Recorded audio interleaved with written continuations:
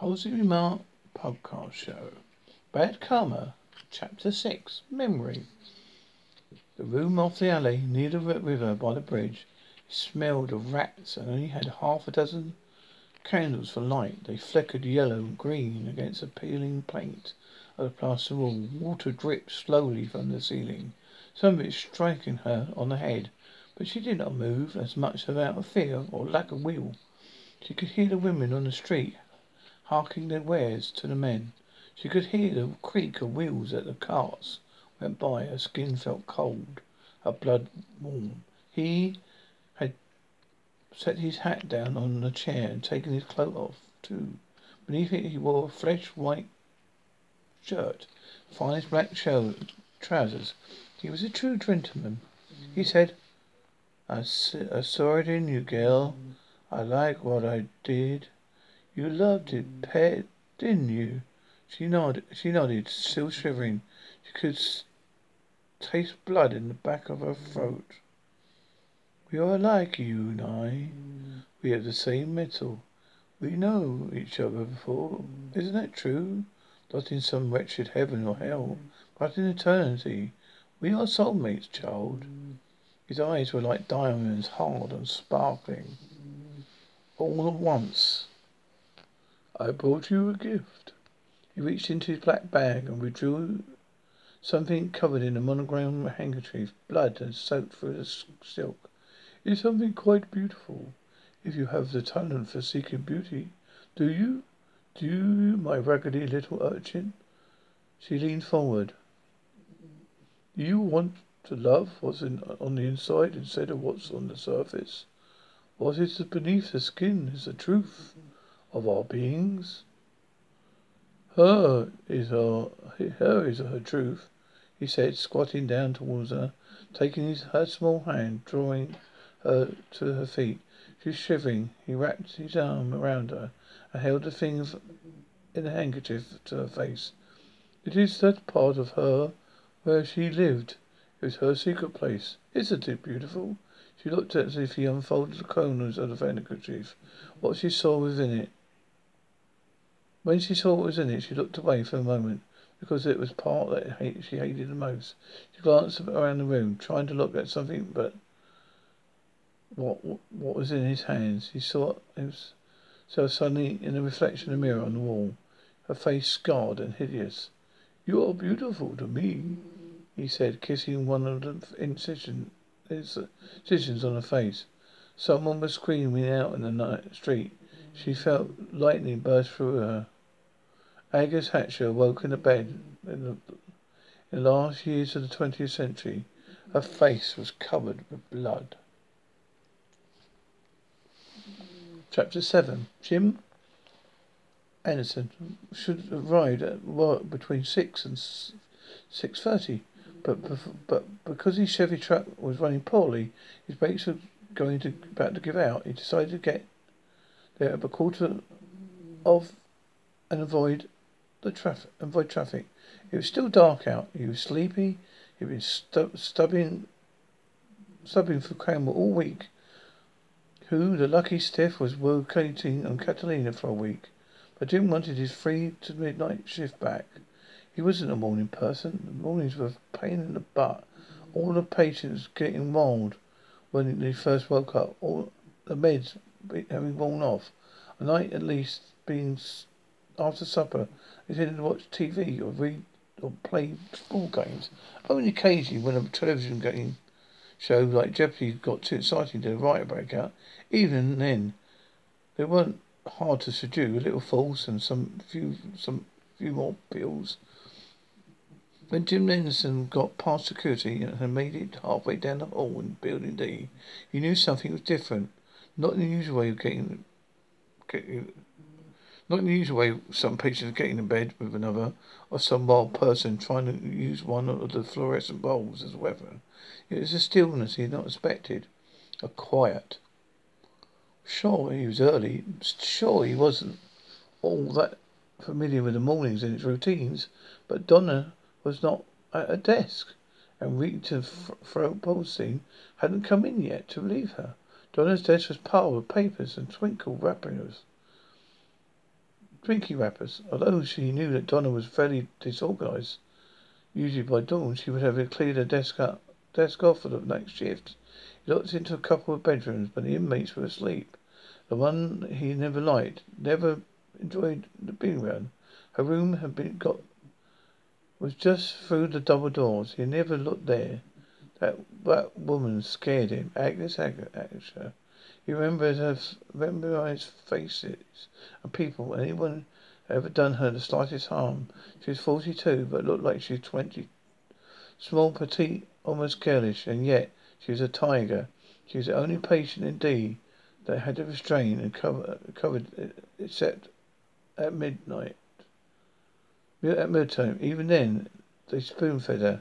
After a few long spoons, she was in, as far as he could tell, for stalking and planning the killings of 4 cops, each of whom she felt had been rough with her when they arrested her for double murder. Jim didn't know anything about her. He had only seen her picture, and he never seen her seeing the sack put over her face. But he knew she was nothing but a destructive force in the human body. He had stayed away from her.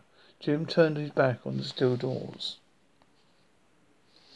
He shivered. He wasn't going to go through them and check on Agnes Hatcher at 6 o'clock in the morning when no one else was around.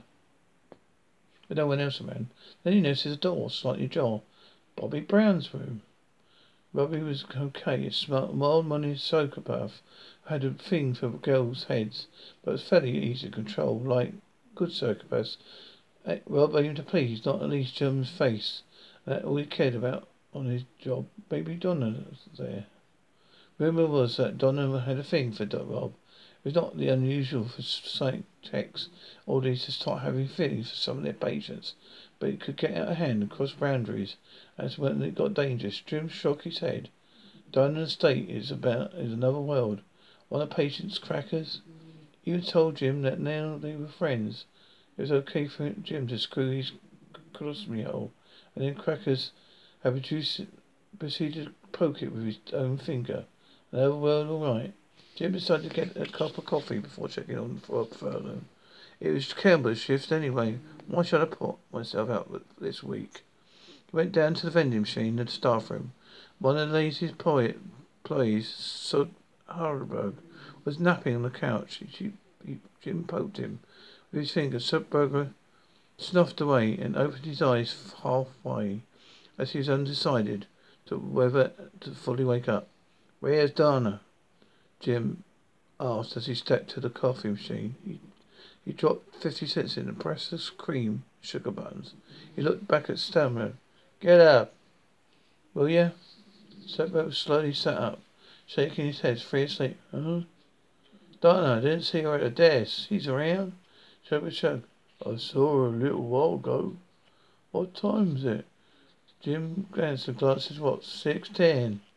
He reached into the machine and withdrew the small cup of coffee. I don't know how you drink that stuff, man," so it said. "It'll kill you. What about Donna?" "Told you she's around. She's just in here a while ago. I was snoozing. So I saw her go in the hall. She's already changed out of her uniform." Jim took a sip of coffee. "You don't think she's down there with Fallon again?" Suddenly half grinned. "Maybe. She's been sending them love notes." Jim Manson shook his head. "Jesus, I knew she was wrong in this ward. For this ward, I knew it. Want me to see if she's there?" "No. I'll go.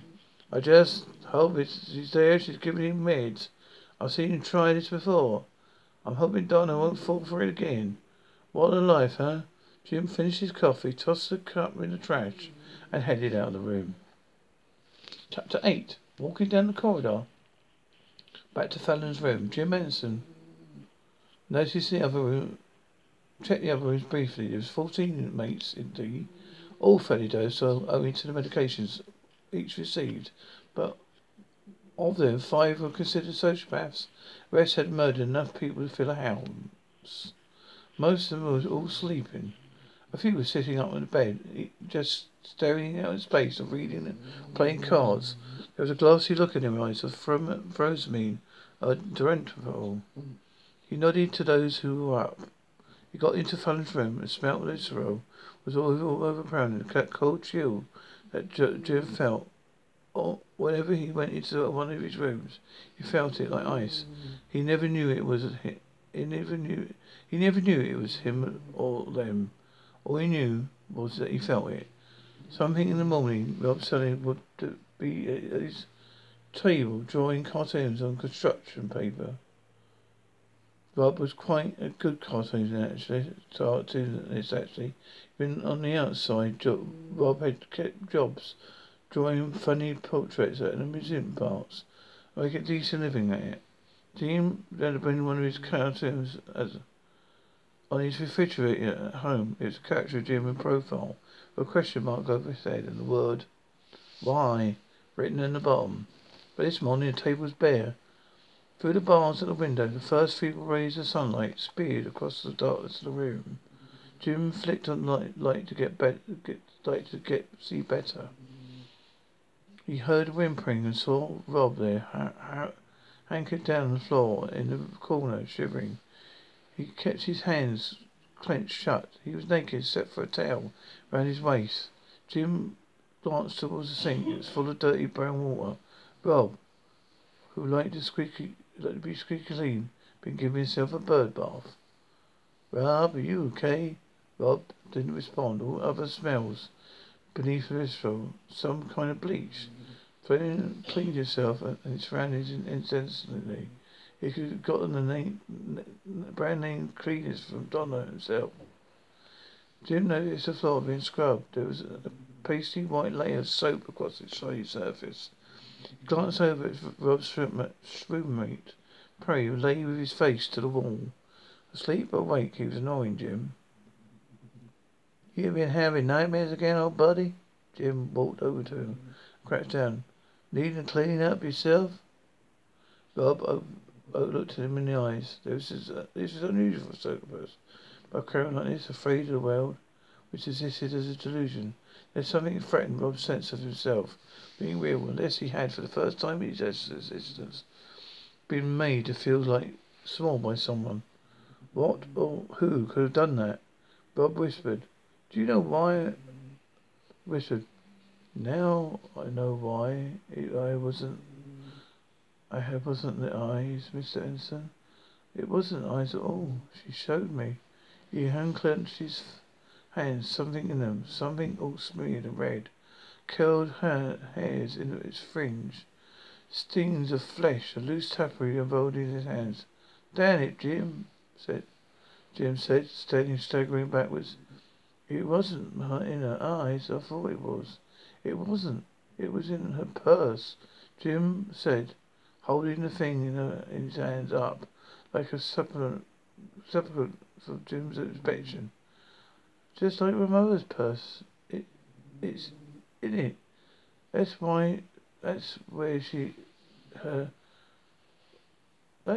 her why was. She showed me it. She showed me.